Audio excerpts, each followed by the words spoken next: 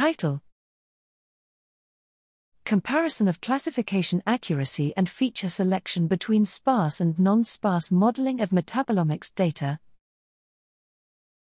Abstract: Machine learning such as multivariate analyses and clustering have been frequently used for metabolomics data analyses. In metabolomics data analyses, how much difference there is between the results calculated by supervised and unsupervised learning models is an interesting topic. Since metabolomics data include hundreds to thousands of metabolites greater than the sample numbers, only a small fraction of metabolites is relevant to the phenotype of interest. For this reason, sparse mechanisms have been introduced into many machine learning models. However, its explanatory power decreases when the number of explanatory variables is reduced to an extreme level.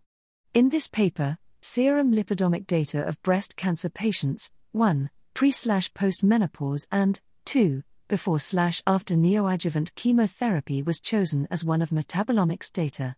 Here, this data was analyzed by partial least squares, PLS, for regression and k-means and hierarchical clustering for clustering.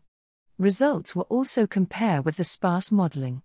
Between the non-sparse and sparse modeling accuracy, there is no significant difference.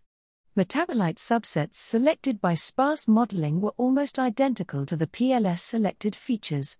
At the same time, several metabolites were consistently selected regardless of the algorithm used.